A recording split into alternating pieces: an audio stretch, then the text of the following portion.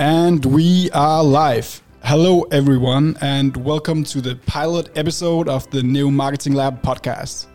The goal of this podcast is to give students insights into the link between theoretical and practical hands-on marketing. The podcast setup consists of the moderator, me, who represents the students at CBS and other institutions, of course, if they have an interest within marketing, a practitioner, Mikkel, who represents the real-life application of marketing, and a professor, Jesper, who represents the more theoretical application of marketing. We will continuously be adding new episodes on Marketing Lab with themes as influencer marketing, marketing in regulated industries, and low-budget successful marketing campaigns. But let's get back on track. I want to give a brief introduction of the participants in this episode. First, myself. My name is Axel Antonsen. I'm a student at 5th semester at CBS, enrolled in the course Business Administration and Economics. I'm working as a marketing consultant, and I am the one-man army at the new podcasting department at Marketing Lab. And then we have the practitioner, Mikkel Larsen.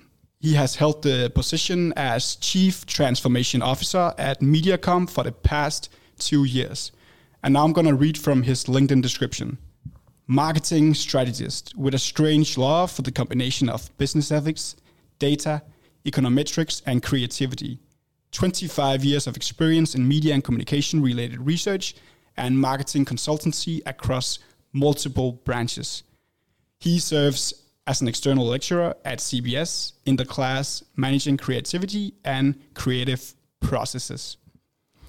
Mikkel feels the need to express responsibility issues in marketing and hopes that a collaboration with Marketing Lab will motivate the younger generation to take a stand.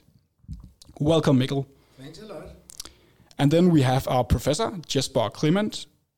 He's been an associate professor at CBS for 9 years, and I will again also read from his LinkedIn description. Jesper Clement received a PhD in marketing in 2008. Coming with a background in design practice and turning into academia, he enables to bridge the gap between theory and practice. Jesper Clement has been working as an academic researcher and has as well been involved in projects within the industry. Jesper has an entrepreneurial way of thinking and an open mind. And his area of expertise is biometric research methods. Welcome, Jesper. Thank you so much. And a quick note, as you might have noticed, both Mikkel and Jesper has hands-on experience and theoretical experience within marketing, which makes their roles somewhat interchangeable and makes for a very knowledgeable and insightful panel. Lucky for us. Yes, that's for an introduction. And first off, I want to talk about an article that you wrote, Mikkel. Loosely translated to Danish, it can be called Climate. Companies and consumers' mindset are not synchronized. And they have this mindset analysis, which was made by CBS for Mediacom, which shows a discrepancy between companies and consumers. The analysis is built on data from 2,000 consumers over the age of 18 and 1,000 managers. And from this article, it can be derived that while 55% of consumers in the analysis have a green mindset and state that they are willing to pay more in order to be sustainable, only 17% of corporations prioritize sustainability as much as profits on the bottom line. And a question for Mikkel, what can explain such great discrepancy? How come companies are not consistent with consumer demand? One would think that companies automatically would seek to fulfill whatever the market wants. Yeah, you're right. And I think they obviously think that they do because a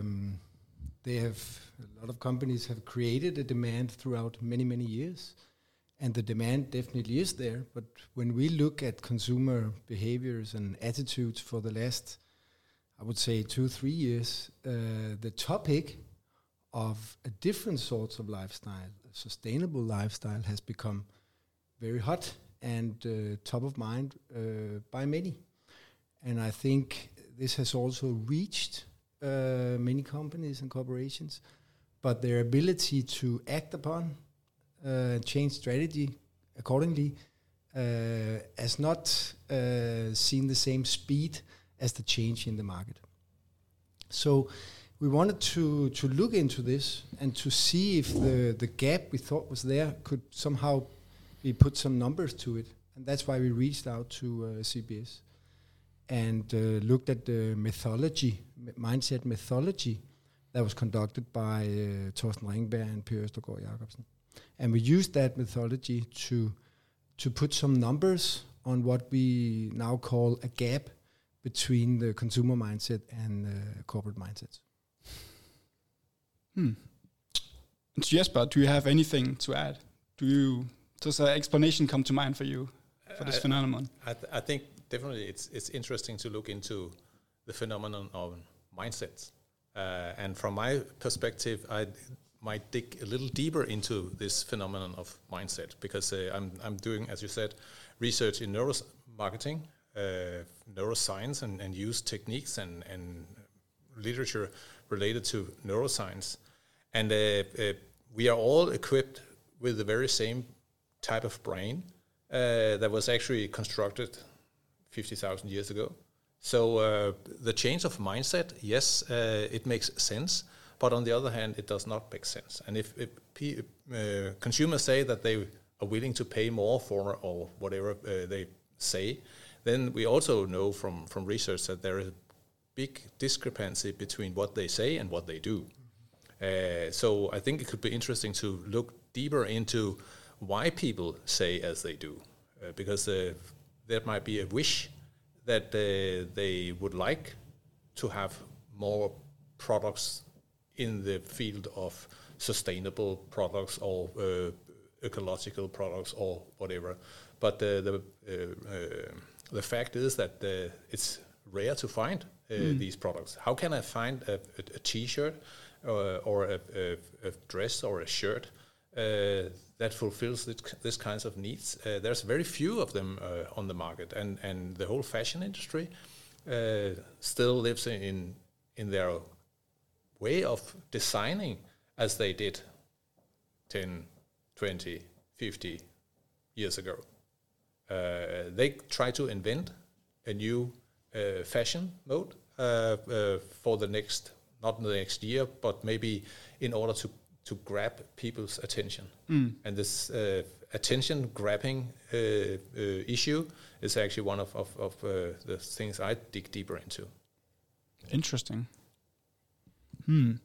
Another thing that can be derived from the analysis is that a lot of consumers struggle to identify whether a company is truly sustainable or is simply greenwashing. And this leads me to another question for you, Jesper. How do you actually measure sustainability? If I should use this research question and take it deeper into the field of my research, I will look into how people respond to sustainability. And I think the problem is that sustainability is such a broad term. It covers a lot. So I think I will expect that we will see a lot of confusion in the mind. There will be a huge brain activity in order to find out what is this all about. Does it really mean that this is going to give me something extra? And that could be one way of dealing with this sustainability issue. And another thing is the time, because we very often have a very short time span between what we see and what we want to have. Yeah. Or if we feel a need, then we search for this need. Most obvious could be thirst. If you're thirsty, then you need some water. You need something to drink, and then you get tunnel sight, and you only have water for your search process.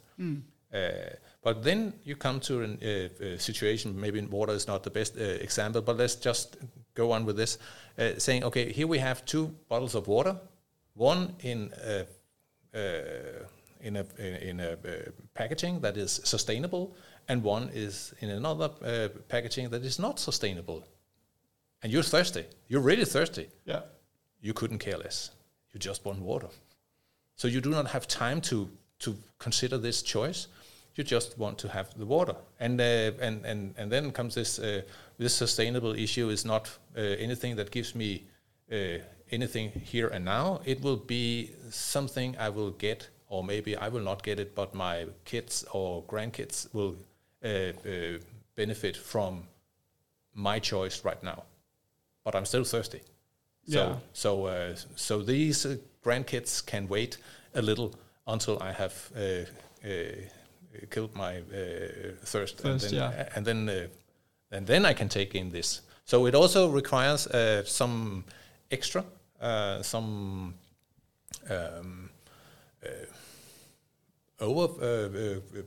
view of the whole process, and that's maybe why it's so difficult for us to know whether it's real or whether it's fake, because it's so far away, these benefits of making the right choice. Yeah, I think one of the issues why it's difficult for consumers to navigate is obviously that we don't have yet this one certificate that you stamp different products with. Like, for instance, we have kind of become accustomed to the ecology stamp that people can kind of navigate with. But the whole calculation of sustainable or non-sustainable is so complex that we don't have that one stamp that we can navigate with. And that means that we are left with our own perception of things. And that is why we are controlled by what is called our System 1, which Jesper is talking about. Our intuitive brain takes over, and our political correct choices are being sidelined. Exactly. And one way of solving the problem could be by a simple stamp or a label. But this is also a tricky issue, because if we are not 100% sure that this also is controlled and stands for what it actually has as issues in it, then we again have this uncertainty, and uncertainty, that's not good for our System 1. So we should have this sustainable choice placed in the System 1. It should be so intuitively as we choose, for instance, organic food, because it has become pretty easy to find this organic food in a normal supermarket. But if we go into a fashion store, then it becomes a little complicated, because is this real, or is it just something that this brand want to use as what you call a greenwashing? We get uncertain, and then takes System 2 over, and then comes this, it has to be postponed to another day. Maybe I can take a better choice or make a better choice tomorrow. Right now, I need this for a short-term goal. So unfortunately, it's really not black and white, because sustainability comes in so many different shapes and forms and colors, right? Yeah. And that means that we are left with a lot of uncertainty, which is then convenient for the brain to avoid taking difficult choices that requires a different behavior. And sustainability is really not black and white, because a product can say that it's produced in a certain way, but then it might have been traveling tens of thousands of kilometers before it reached the shelf or the consumer. So it's difficult. Yeah, a lot of factors go into play. Yeah. You're talking about a stamp that could maybe certify that this product is truly sustainable. Would that be maybe like an organization with jurisdiction over the whole world, like the United Nations approved seal? Oh, that's there has to be something like that, right? If everyone, that's $1 million question. I think we in this part of the world, in Denmark, Scandinavia, maybe most of the European countries have trust to governments, and if it's a governmental or an official label controlled by such an organization, then we have will follow these instructions or guidelines. But I can easily imagine that there could be other parts of the world where it's quite the opposite, where we have more trust in private labels or labels that is controlled by private organizations. And there we come into some cultural issues that is also... because they do not trust the government. And there's a lot of corruption. Yeah, exactly. Okay. Yeah, we're very lucky in Denmark. What would you recommend that students do in order to identify what is truly sustainable? That's a big question again. Yeah, that's also what students have to do. I think they should, as a researcher at Copenhagen Business School, they should familiarize themselves with as much literature as they can. I think right now we are in a process. We have the 17 goals from UN. Which is then subdivided into sub goals. I think this is one of the major game changers in a worldwide market, because here we have at least something that everybody can relate to all over the world. So I think we are in a kind of a situation where things change a lot, and within the next 10-15 years there will be quite a lot of debates like this one. So familiarize yourself with the literature and be open-minded, because there will be a lot of companies need people to have this awareness of what is actually going on. What is the best choice for a company? Because as the framework by my colleagues Thorsten Ringberg and Per Jacobsen, I think it gives a kind of a guideline, but I don't think they outline clearly where it's best to be, because there's good business in just focusing on your bottom line. There's plenty of companies having a good business running, but if the market disappears overnight because the consumers do not want to buy these products anymore, then you really have to make fast changes, and that could be a problem and a challenge. Yeah, I'm thinking also that some sort of common sense can come into play. So if different types of industries claim to be sustainable, as we've been seeing, very unsustainable industry have taken that claim recently. Fossil fuel organization or industries and companies, or farming, different sorts of farming industries are claiming to be some sort of sustainable in one way or the other. I think you should have your common sense in play to say that this is obviously not sustainable compared to alternatives. But the complexity is obviously there, that you need to dig even deeper to really get the numbers on it. But a good common sense can be a good compass and guidance if you want to turn in a more sustainable direction as a consumer. Yeah, but it takes some dedication. I mean, you really need to familiarize yourself with this sustainability. Certainly. It could help if we had like a standardized way to know if this is sustainable or not. And of course, it would be nice to work for a company that is 100% correct. Whatever it could be, they have the correct ethical approach to market and employees and to the environment, and everything is fine. And if they're even owning money, then everybody is happy. But there's so many companies moving from one situation where the sustainability has not been part of a strategy, and then they take the first step. And is this greenwashing?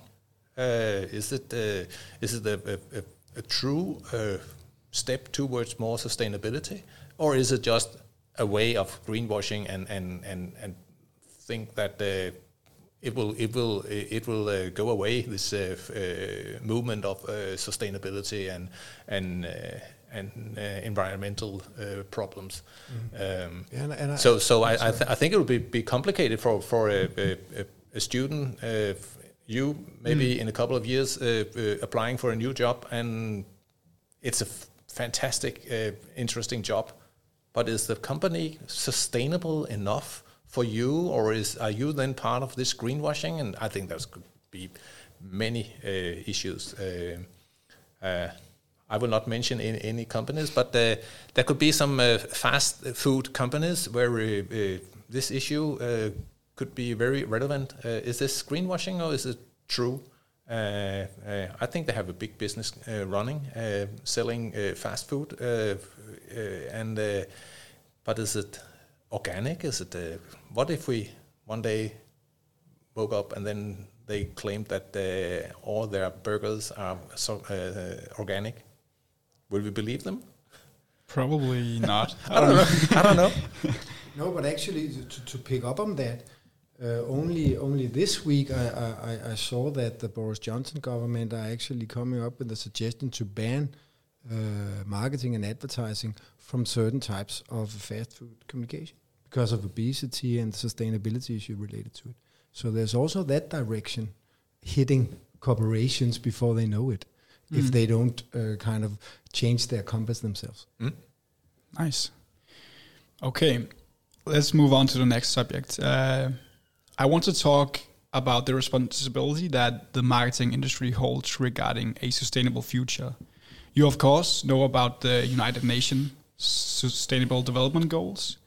And in another article, Mikkel, you mentioned that the marketing industry should also put up marketing global development goals, which shall guide the industry in the right direction and redefine the industry away from the public's current, very distrusted perception of it. So to Mikkel, can you give some example of some possible tangible goals that the marketing industry could have? Yeah, I would say that definitely we could start having goals on a certain number of percentage of sustainable directing sorts of communication, messages, campaigns that we put out there to start off with. As you mentioned, when I started 25 years ago, it was a very sexy industry to be in, believe me. It has absolutely not very sexy industry to be in anymore by young students coming up, because advertising, marketing as such, has down the road unfortunately become some sort of sausage machine of short-term tactical messaging that has no relevance or interest by the most consumers of today. Unfortunately, this has happened I would say, during the last decade, and that is why we see this great gap between marketeer communication and the perception among consumers. And if we want to regain that interest, relevance, and trust, obviously we have to be much more aware of the minds and the mindsets and the behaviors of the consumers of today. Even though I know that they have different types of buying behavior and a mindset that maybe contradicts a little. But I think in order to regain the trust and relevance, we need to take much more responsibility of the power we have by sending so many messaging out in the world that has provoked and stimulated the mass consumption that has resulted in the issues we are facing. I mean, such a plan, of course, means that advertising companies should choose a direction and filter the clients, thereby saying no to clients who does not comply with the agreed goals. Do you do that at Group M? No, we don't actually. Our take is that we would rather have the dialogue about how to change strategies, change communication strategies in order to become more in sync with the movement we see among consumers. So it's you have two choices, so to speak. You can throw them out the door, or you can take the dialogue. And right now we actually have the possibility of taking the dialogue because they come to us and ask for consultancy. And I think our ability to change the views and visions of corporations is bigger by having the dialogue than not having the dialogue. Interesting. And to Jesper, what is your experience with marketing agencies filtering clients? Is it something you have experienced or know of, or is it very uncommon? I don't think they filter clients. I think clients more often filter consultancies, and I have still, as you say, Mikkel, it's as it has been for decades. This industry has not changed a lot. They might still live in on a different planet than their consumers. So this link between the companies that might not have the correct mindset, and there's a gap between companies' mindset and consumers' mindset, and the consultancies, and especially the marketing agencies, might not be the one bridging this gap. I don't see that they have this, or they have tried to, or they have people able to analyze this situation. I think they still have the same approach. It's just a matter of pushing the information towards the receiver, and if they didn't get it first time, then we try once again, and third time they will accept the message. So it's still a matter of just pushing hard enough.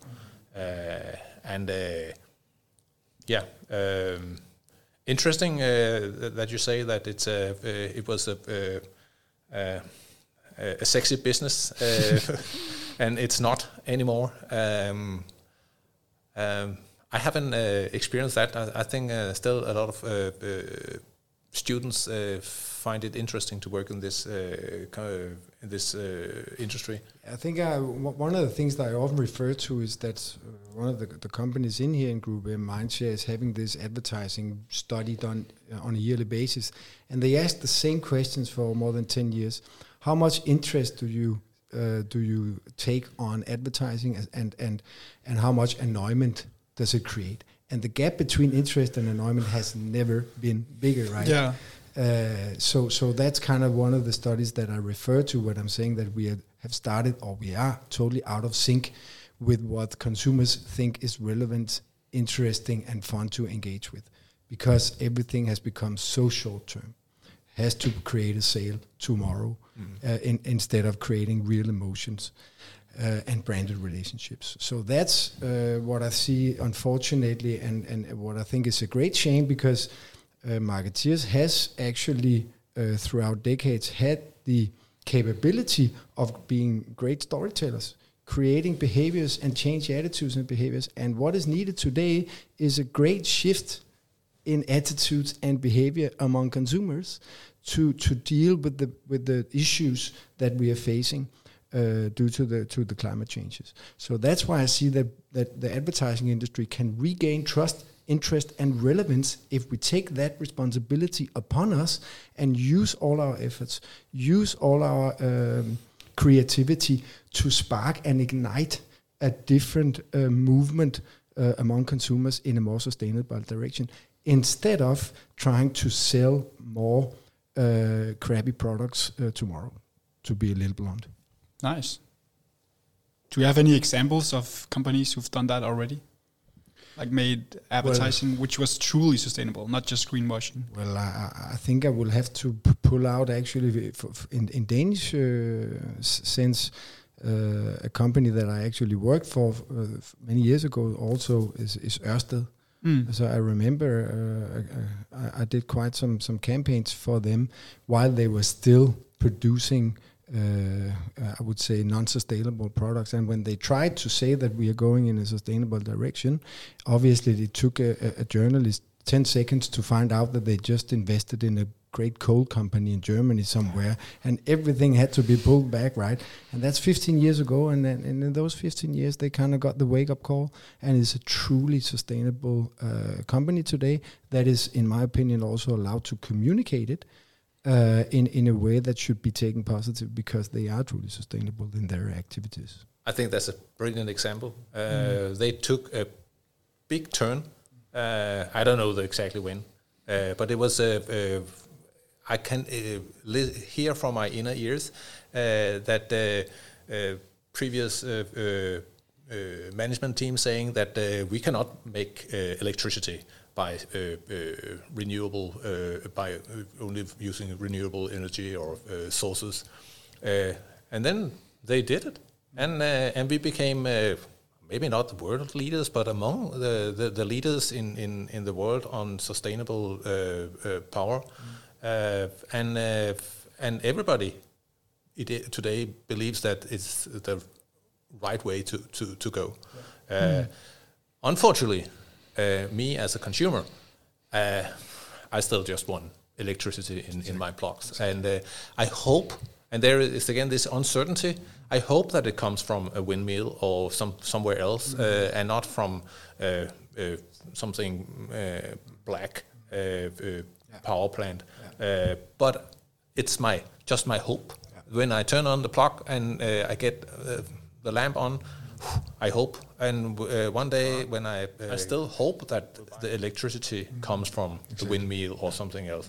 I had a friend's buying such an electric car, and they should go to Italy because and it took them much more time to drive through Germany because they have to stop and recharge the batteries. And then when I say, are you aware of how they made electricity in Germany on brown coal? It's the worst you can ever make electricity on. So maybe it has been more sustainable to drive these kilometers through Germany in a diesel car, or even better with a train. But still, the train runs on electricity, still coming from a black power plant. So it would be nice to see a big company. I don't know if Unilever could be such an example of a big turn. We have also shouted greenwashing after them because is it really greenwashing, or is it just a way of being a little better than Procter & Gamble or some of their big competitors? But from the management team, they made a turn. Is it 10 years ago? Probably not. 5-10 years ago. I do not remember the exact year. But from the top management team, they say now we should have a different mindset. But it's still, I think it's easy for us to find some of their products and then pinpoint and say, is this really sustainable or greenwashing? But it would be nice to see more companies taking advantage of, for instance, such a turn from the management team. But I see a bigger movement coming bottom up. I see a lot of smaller companies making this turn into a movement. So it could be interesting to see, as I said, we are in a middle of the process or start of the process, depending on how where you set the starting point. But within the next 10 or next 15 years, I think we will see a big change. And maybe if we meet there again, we can say, okay, it was a top-down. We saw the best impact from a top-down change of mindset. Oh, it came as a bottom-up. And I will put my bet on a bottom-up. I think that similar as the organic movement, in farmers came as a bottom-up. I think that the whole strategy or mindset of short-term wins and shareholder value is so hardwired into most corporations of today that it will take a bottom-up to really change things. I have to say, I'm looking at very many briefs in my job. And sustainability is not the primary KPI, I can tell you.